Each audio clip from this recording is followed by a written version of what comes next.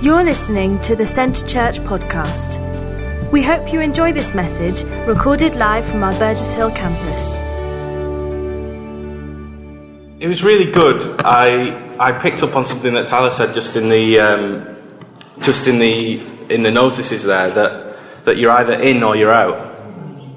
I thought that was really cool, and it ties in with the title of what I want to share this morning, which is getting in, staying in, and being in, and what that sort of means for us.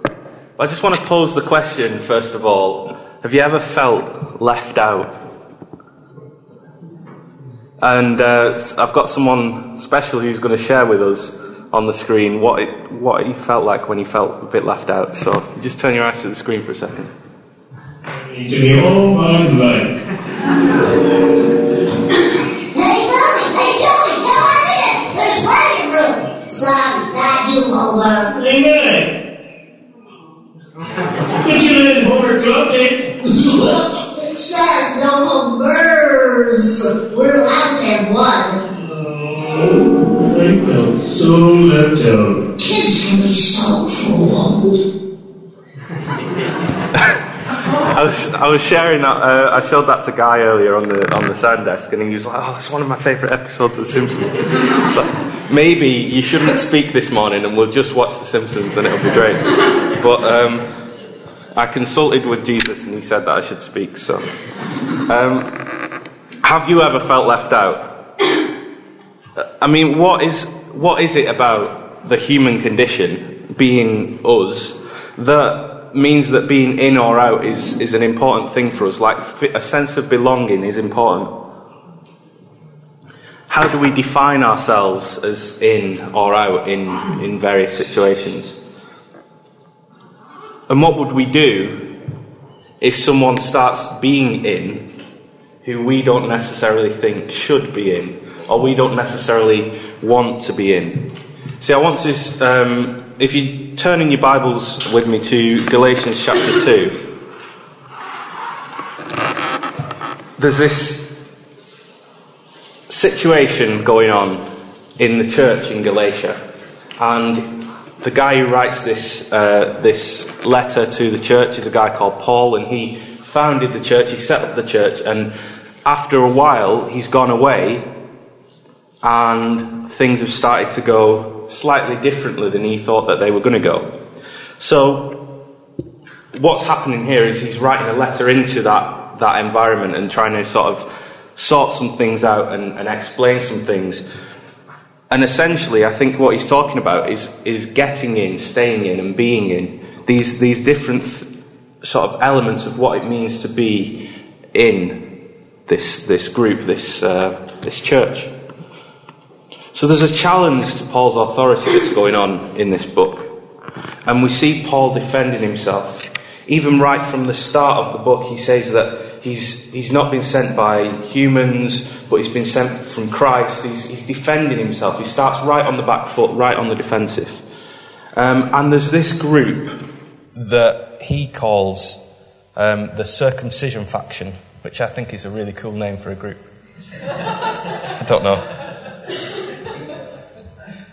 But there's this group that what they're trying to do is they're trying to get the people in Galatia to follow certain Jewish laws and Jewish customs, to identify themselves, to mark themselves as being in and being part of this group.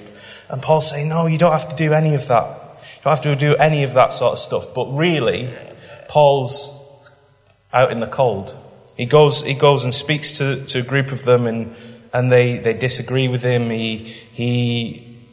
There are people there who are eating with one group and not with the other group. Paul's left out in the cold. He's on his own. I mean, have you ever been in a situation where you've been left out in the cold, where you thought you were in the right, but everyone else thought that you were in the wrong? See, meanwhile, there's this other apostle that we know so much about called Peter, who was there with Jesus, and Paul and Peter start having this argument, and Paul says, I opposed him to his face. You know, he kept he was doing the one thing, eating with everyone, the Gentiles, with the non-Jews in the church for a while. And then these other people came in and they said, oh no, like you should be just eating with us Jews. You should just be doing like the Jewish thing. Let's all do the Jewish custom together. And Peter goes, oh no, I'll do that. I want to like please you guys. I want to be a part of this. I want to be in the in-group. See, he says, if you're living like a Gentile when the Gentiles are around, and you're living like a Jew when the Jews are around, why are you trying to make the Gentiles live like Jews? Because you're like straddling both worlds. You're like sitting on the fence.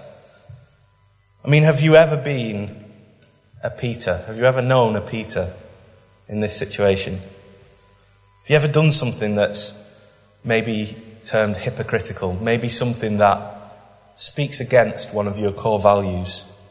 You ever tried to please everyone? You ever tried to curry favour with certain groups to sort of push yourself up the pecking order a little bit? I remember I would, when I was at Bible college, we would drive through, I would drive through, I lived quite a way away, and I would drive through this town and there was a gym and there was a McDonald's. And so what I did, I joined the gym. Like, how amazing is that? I joined the gym and I was paying my money every month. I was stretching myself to join this gym. And I would go to the gym in the morning before Bible college. I'd get up really early, go to the gym, spend an hour there, like do a swim and everything. And then I'd come out and I'd drive around the corner to McDonald's, to the drive-through, and I'd get myself, I hope my mum and dad aren't listening to the podcast here, and I'd get myself a McDonald's breakfast. I mean, that spoke against one of my core values.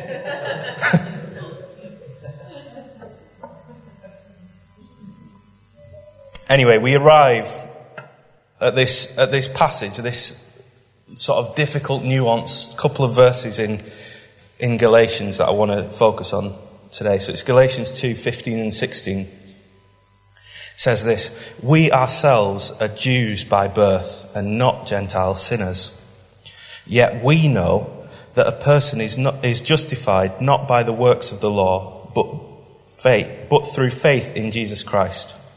And we have come to believe in Christ Jesus, so that we might be justified by faith in Christ, and not by doing the works of the law, because no one will be justified by the works of the law. So that's pretty simple, isn't it? Pretty easy. Well, I think that's particularly sort of nuanced and particularly difficult to get your head around. Paul's going in all sorts of like different directions. And so much stuff has been written about this passage and about this idea of what it means to be justified. I mean, is this all about getting in? Is this all about like how we get ourselves into sort of this relationship with God? Is that what's going on? But I want to pose a question, or a couple of questions this morning. See, what if this is more a story about staying in than it is a story about getting in? Or further, what if this is a story about being in? What if it's about how we mark ourselves as being a member, as being a part of God's kingdom?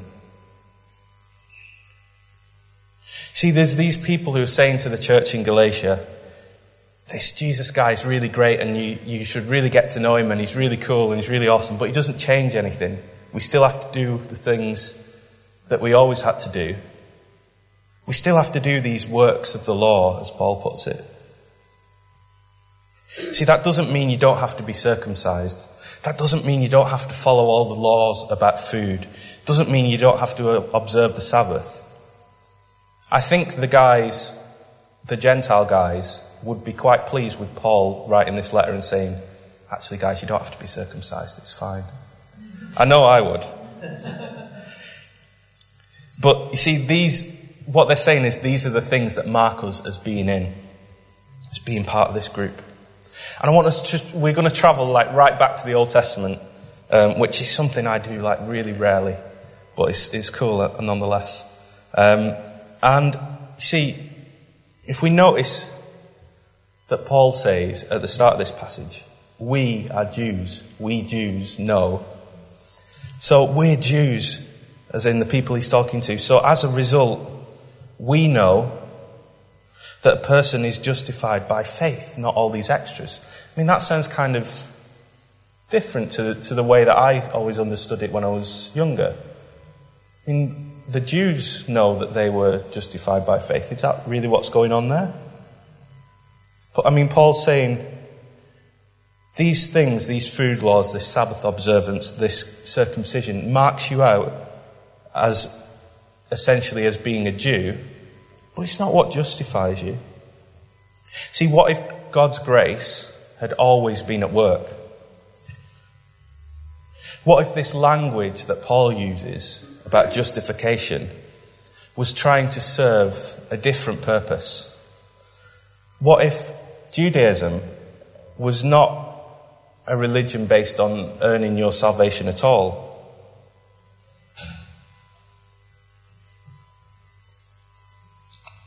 Judaism in the first century, it's the time that we're talking about, that's the time that Paul was writing into, was what's known as, and still is known as, a covenantal religion, not a works-based religion. See, this means a few things. This means that God had chosen Israel. God gave them the law.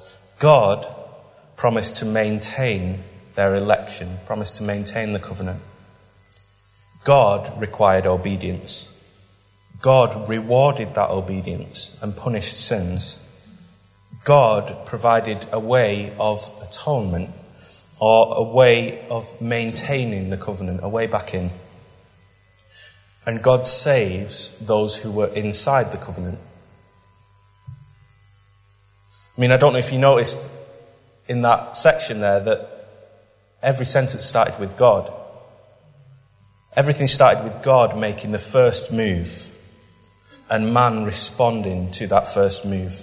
God making the move of grace and man responding to that move of grace.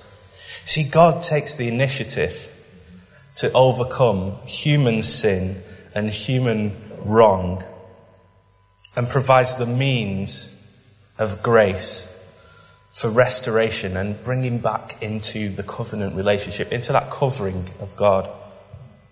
See, in all cases, these worshippers are justified by faith. That is to say that they are shown to be part of the covenant people by faith in God's plan for redemption. I don't know if that sounds kind of familiar. You see, and they had this system of sacrifice, and we read so much about this system of sacrifice and all these rituals and all this stuff that they did in the Old Testament times. And there were sacrifices for various things. There were essentially three sin types that there were sacrifices for. So that was the inadvertent sin that an individual would commit. So maybe something like accidentally being around when there was a dead body around, and that made you unclean, and you'd be counted as sinful because of that. There was a sacrifice for that. There was a way to deal with that. And there was the corporate sins that were inadvertent. So that was maybe something that the whole nation did that they didn't mean to necessarily do, but it put them outside of the covenant relationship with God. But there was a sacrifice for that. There was a way back in for that. And there was the corporate sins that were willful. The stuff that you did, that the whole community did on purpose, that put them outside of the covering of God. So that was maybe when the Israelites created a golden calf and started worshipping that, and they were entirely outside of the covenant relationship with God. But there was a sacrifice for that. There was something that could be given for that would put them back into the protection of God. But in the Old Testament, there's no sacrifice for the willful sin of the individual. The act of defiance, the thing where I go, you know what, God, I know what you've said, but I'm not going to listen to that. I'm going to do this. I don't know if we've ever been in that place. Maybe it's just me. I don't know. See, in the Old Testament, there's this word. I'm going to get us to say it because it's a cool word. And it's repeated. And it's there like all over the place. And it's represented God's grace represented his mercy, his loving kindness, his obligation and commitment to his covenant relationship with his people. Pretty cool concept. That word is chesed. Can we all say chesed together? Chesed. I thank you all for your amazing Hebrew renditions there. I'm going to drop the little beginning bit and just say hesed, because that's easier for us to get our heads around. But this word, hesed, it was something that you could appeal to if you'd committed a sin that put you outside of the covenant, put you outside of the relationship with God, that you couldn't bring a sacrifice for, because there was no sacrifice for that. You see, there's this passage in the Old Testament, there's a psalm in the Old Testament, Psalm 51, and King David's talking, he's writing when he, after his whole situation, shall we call it, with Bathsheba, and everything that went on there, the affair, the killing, just all the stuff that put him smack bang outside of God's covenant. He says these words. He says, "Have mercy on me, O God, according to your hesed." You see, we further see that in this instance, later on in the psalm, he says, you don't delight in sacrifice. It doesn't bring you anything. If I could offer you a sacrifice, I would bring it. And he's saying this, I've put myself outside of the covenant. There's no way that I can get back in. I want to get back into this relationship. And God, I know you're a gracious God, and I know you can forgive me of this, and I know you can bring me back into your covenant. Please do it. Please, in view of your grace, your steadfast love, your mercy, bring me back into this relationship with you. See, David has to appeal to the grace of God, to his hesed, and ask for forgiveness. And you see, what happens is God displays his grace to David. I mean, we see that he goes on to be one of the greatest kings, the greatest king perhaps, of the Old Testament era. God clearly displays his grace to him. You see, this word, this hesed, is something, it's a characteristic of God that is able to step outside of the rules, of the covenant, of the law, in miraculous grace, and restore those whose deliberate sins have placed them at odds with the covenant relationship. But I wonder if this grace extends further. See, we have to remember that there's a difference between ritual and an attempt to earn favour. I don't think that the Israelites were going round spending all their time trying to earn favour with God. That I don't think that they were spending all their time going, if I could just be a good enough person, I could get into this relationship with God. See, God had chosen them. God had called them. He'd set them apart as his people. That's what the whole covenant with Abraham was all about. They weren't trying to grasp at a relationship with God that God had set the bar too high for.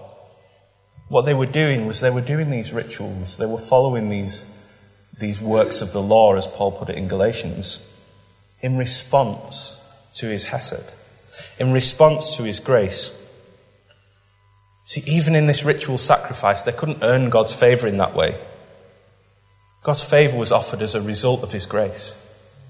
God's favour was offered as a result of the covenant that he'd established with the Israelites. Almost as if he'd said that he would do this, and he did. Which is good news. See, God was not obliged by the acts of humans, but God reached in and offered a way for the relationship to be made whole. See, this is a covenantal religion, not a works-based religion. It's one that's entirely dependent on grace. It's pretty cool.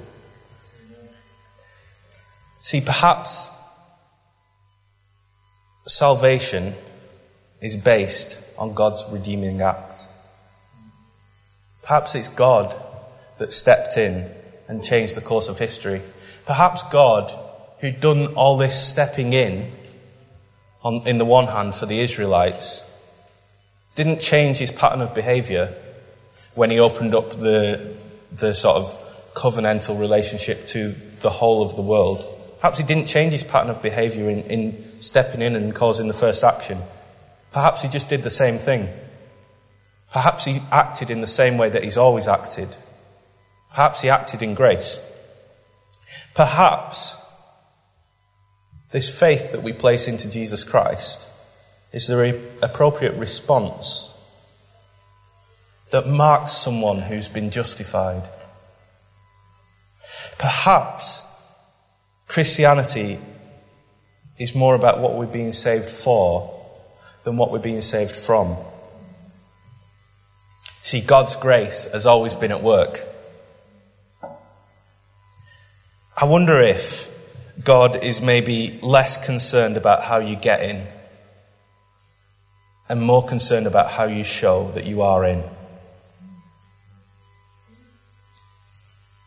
Paul uses this word that we've talked about, which sort of expresses what it means to be in, what it means to be part of this community. And that word is justification. In the Old Testament, we've seen that it comes through God's redeeming act, God's redeeming action, and by his grace, not by the things that mark the community. They're things that mark the community, but they're entirely separate of God's act. They're a response. In other words, we see this justification by faith and not by the works of the law.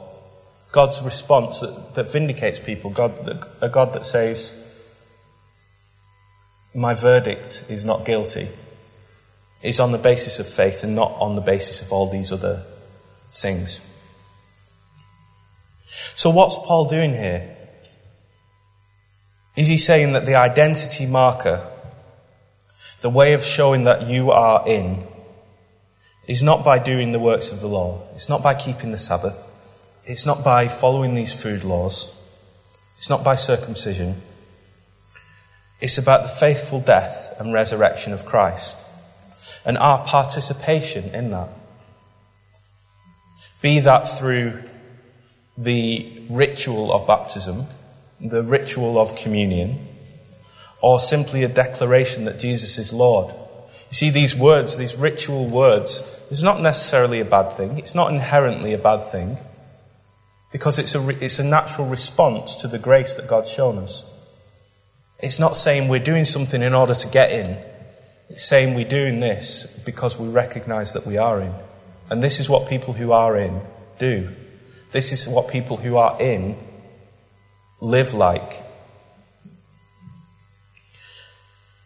This word justification is less about getting in or staying in. It's more about declaring what it's like to be in.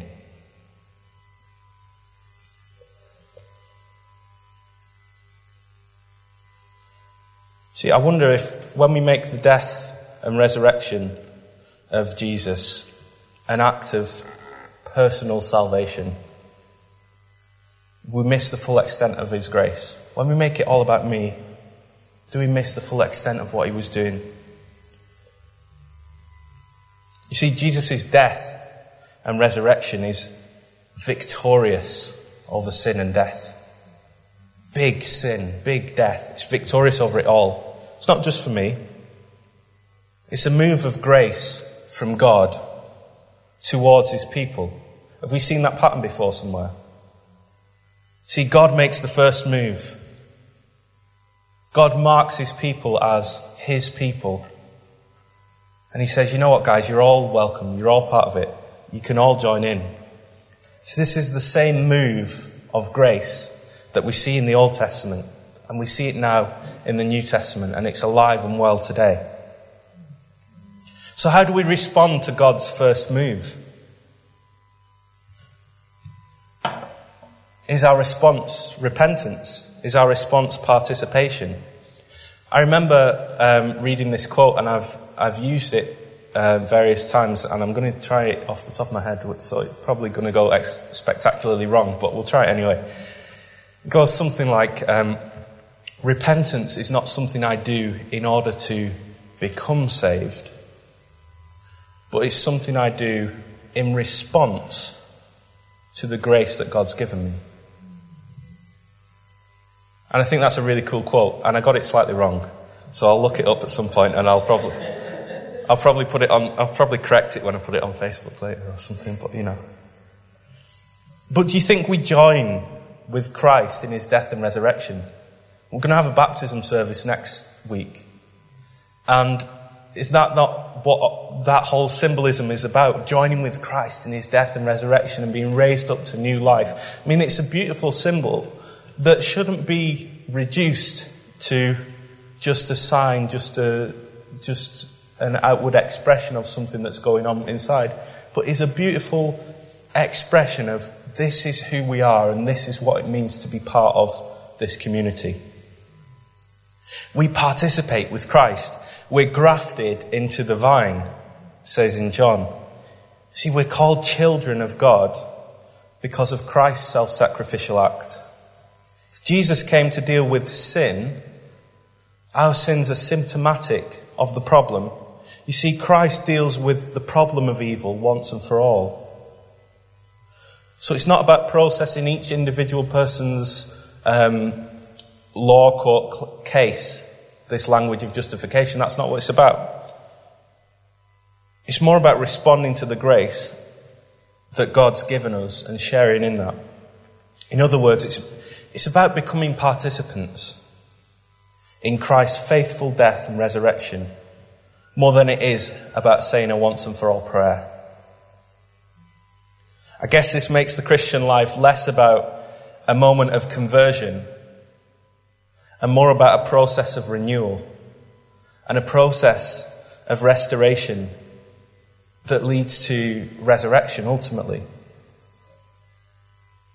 There's these little phrases that are spattered all around the Bible, especially in the New Testament, about being saved. Be transformed by the renewing of your mind. Be transformed from one degree of glory to the next. I don't think that's about getting in. Somehow. I think that's about how we act when we are in. And how do we do all this? Because of grace. See, these works of the law that Paul's chatting about, they were never a way in.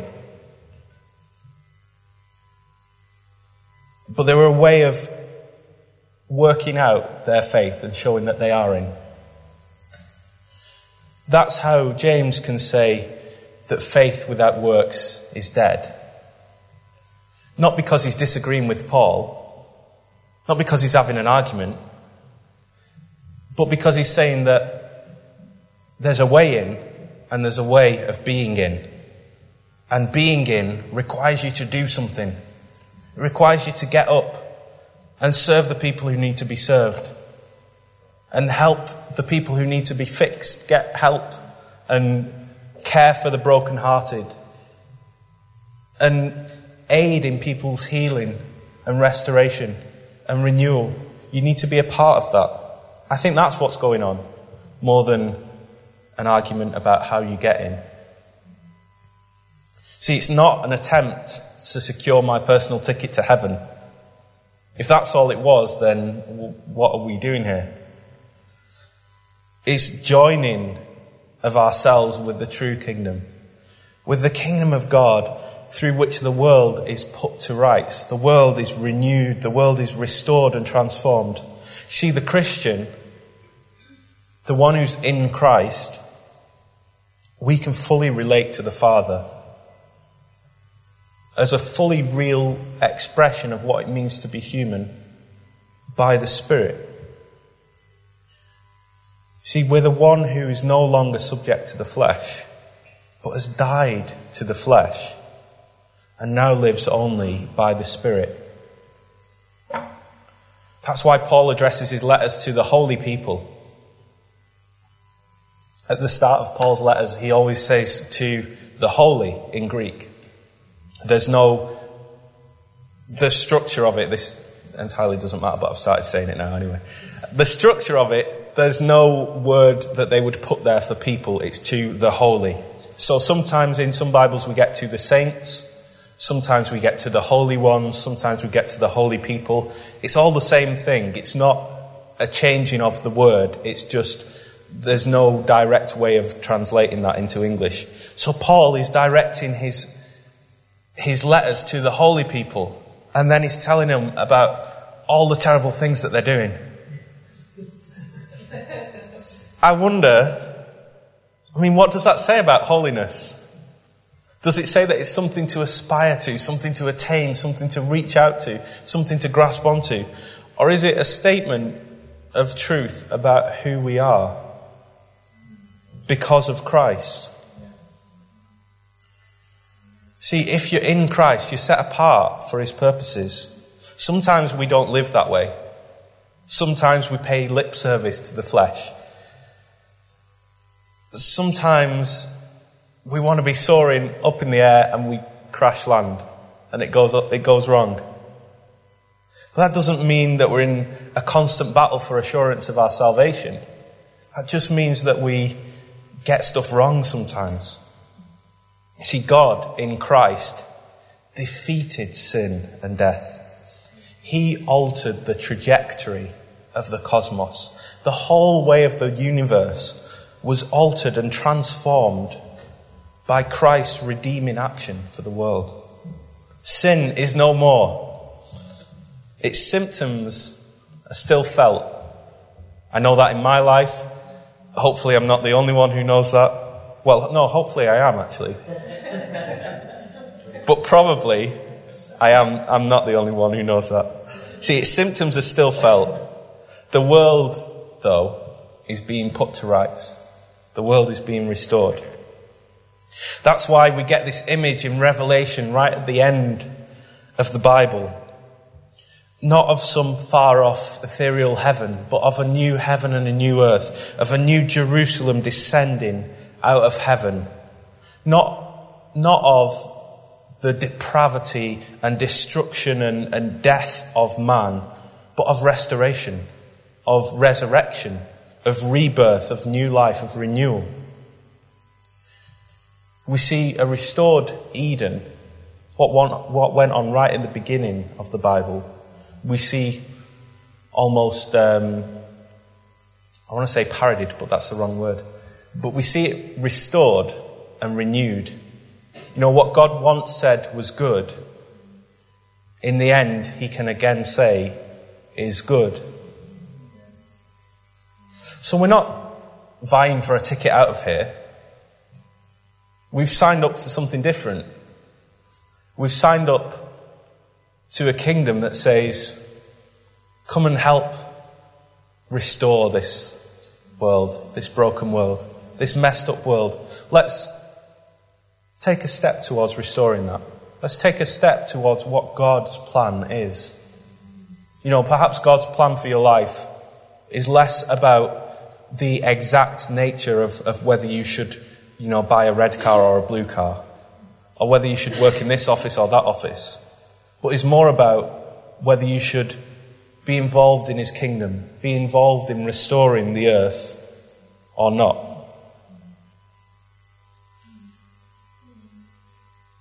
See, may we be less concerned about getting in and more concerned about what it looks like to be in. I don't know if you want to come and help me, Tom. Maybe... No, you don't. Tyler, you can play guitar.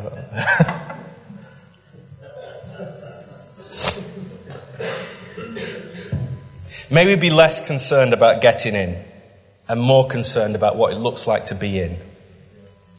Maybe we are here for a reason.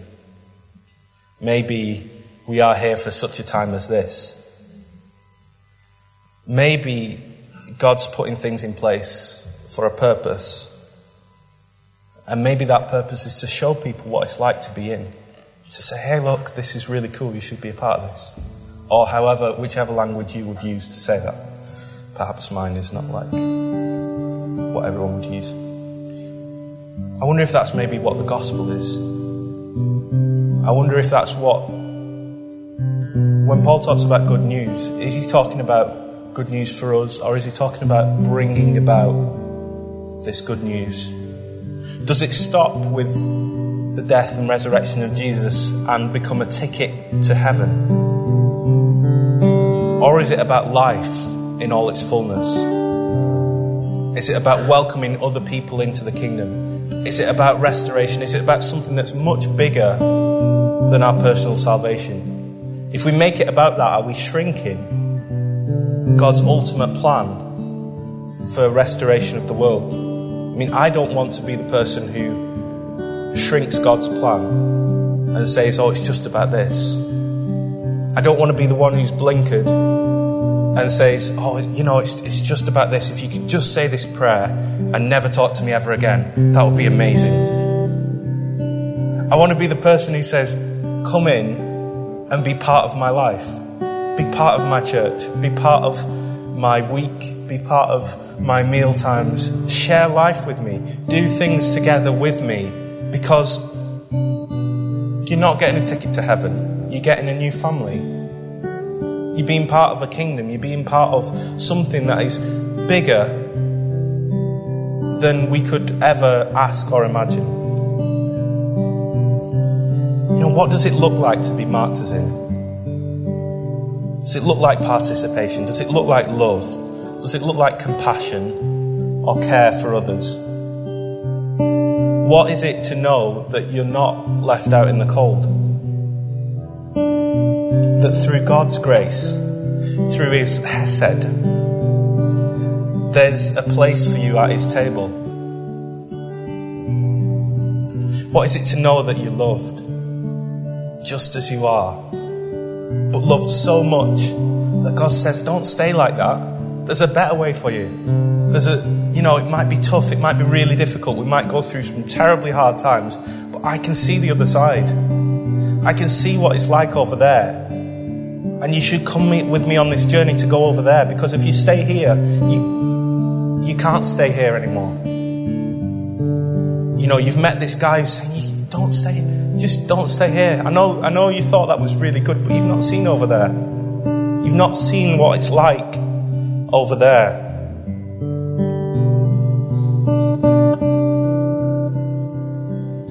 Why don't you stand with me?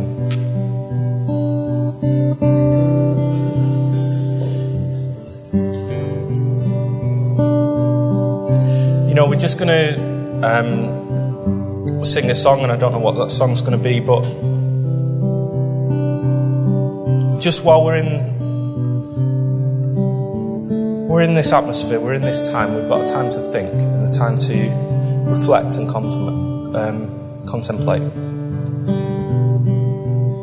I just want to say these few things. As we leave this morning, may we know that we're in. May we know that we can invite others to join us. May we know that being in, it's not just a status. It's not just about getting in. It's about living life in all its fullness, in all its wonder, in all its beauty. It's about getting over there, into this place of restoration, of renewal, of transformation that God's called us into. As we consider that it's not just about getting in or staying in, but it's truly about being in. Let's pray.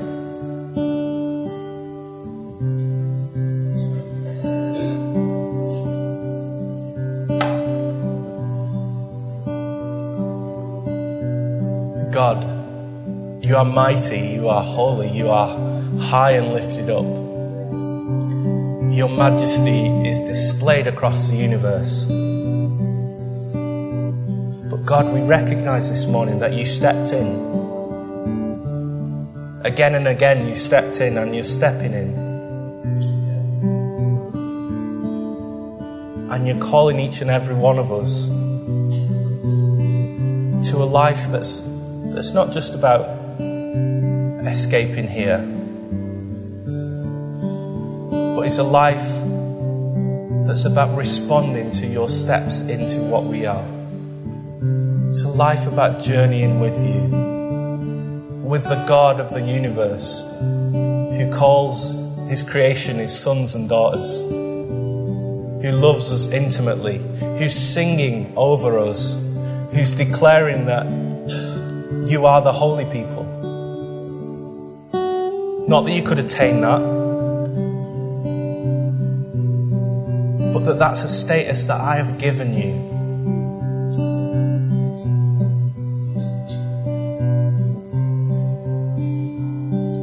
So why don't we respond this morning? Why don't we respond in singing, in sitting, in kneeling, in prayerful reflection on this God that loves us so much, loves us so intimately and deeply. Why don't, if you want prayer this morning, why don't you come down to the front? And we're just going to take a little bit of time now to just reflect on this God who shows us grace, who shows us mercy, and who loves us.